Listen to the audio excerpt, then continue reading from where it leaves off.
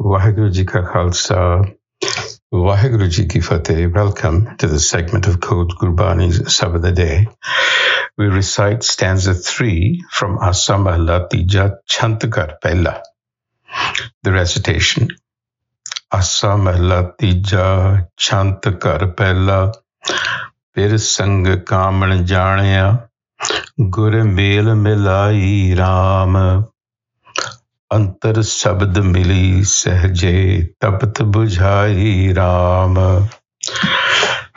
शब्द तपत बुझाई अंतर शांत आई सहजे हर रस चाख्या मिल प्रीतम अपने सदा रंग माणे सच्चे शब्द सुबाख्या पढ़ पढ़ पंडित मौनी थाके पेखी मुक्त ना पाई नानक बिन भगति जग बौराना सच्चे शब्द मिलाई फिर संग कामन जानिया. Through the Gur, the mind bride discerns the self spouse to be close. Sang Jania, to realize that the spouse is within me. Then Gur Mel Milai, the Gur brings about this union. Antar Sabad Mili Sehje Tapat Bujhya Ram, when the mind bride obeys the Shabad, connects with the Shabad, its longings are satisfied naturally. The existential angst that the mind feels, that the mind bride feels, are relieved. And then Sabad Tapat Bujhaya, when the Sabad stills the mind, settles the mind, Antar Sant Ai, the mind becomes peaceful, tranquility.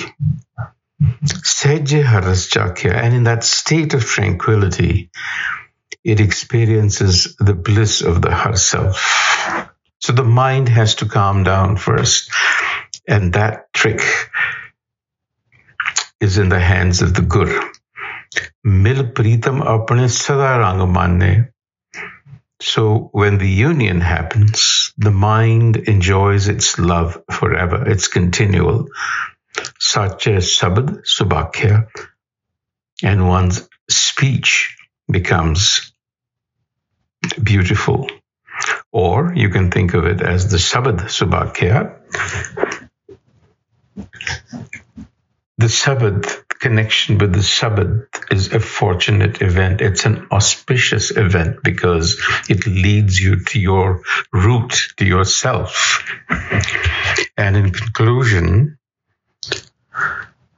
Nanak बिन पढ़ पढ़ पंडित मोनी थाके पेखी मुकत ना पाया पेखी, pretensions. Liberation cannot be found through pretensions of learning or vows of silence. Nanak bin bhakti jag borana, without devotion and love to the Sabad, the world has gone crazy. Sache Sabad Milaya, only through the Sabad is liberation, through union with the self achieved. So that's the crux of this stanza, that liberation from the tyranny of the ego comes through Gur wisdom, not through literary learning. Although that does not mean that one shouldn't cultivate the mind to be erudite, and that the senses shouldn't be refined. Far from it. The union that the Guru is speaking about is the integration of different facets of the personality that include empirical learning but are not limited to it. There are other faculties, there are other dimensions to the mind where feelings, emotions, intuition, empathy are stored, but they lie dormant for the most part. They're buried beneath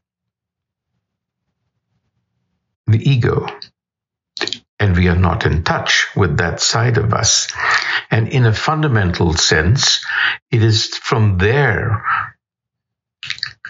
that triggers come to the mind and actually influence our behavior.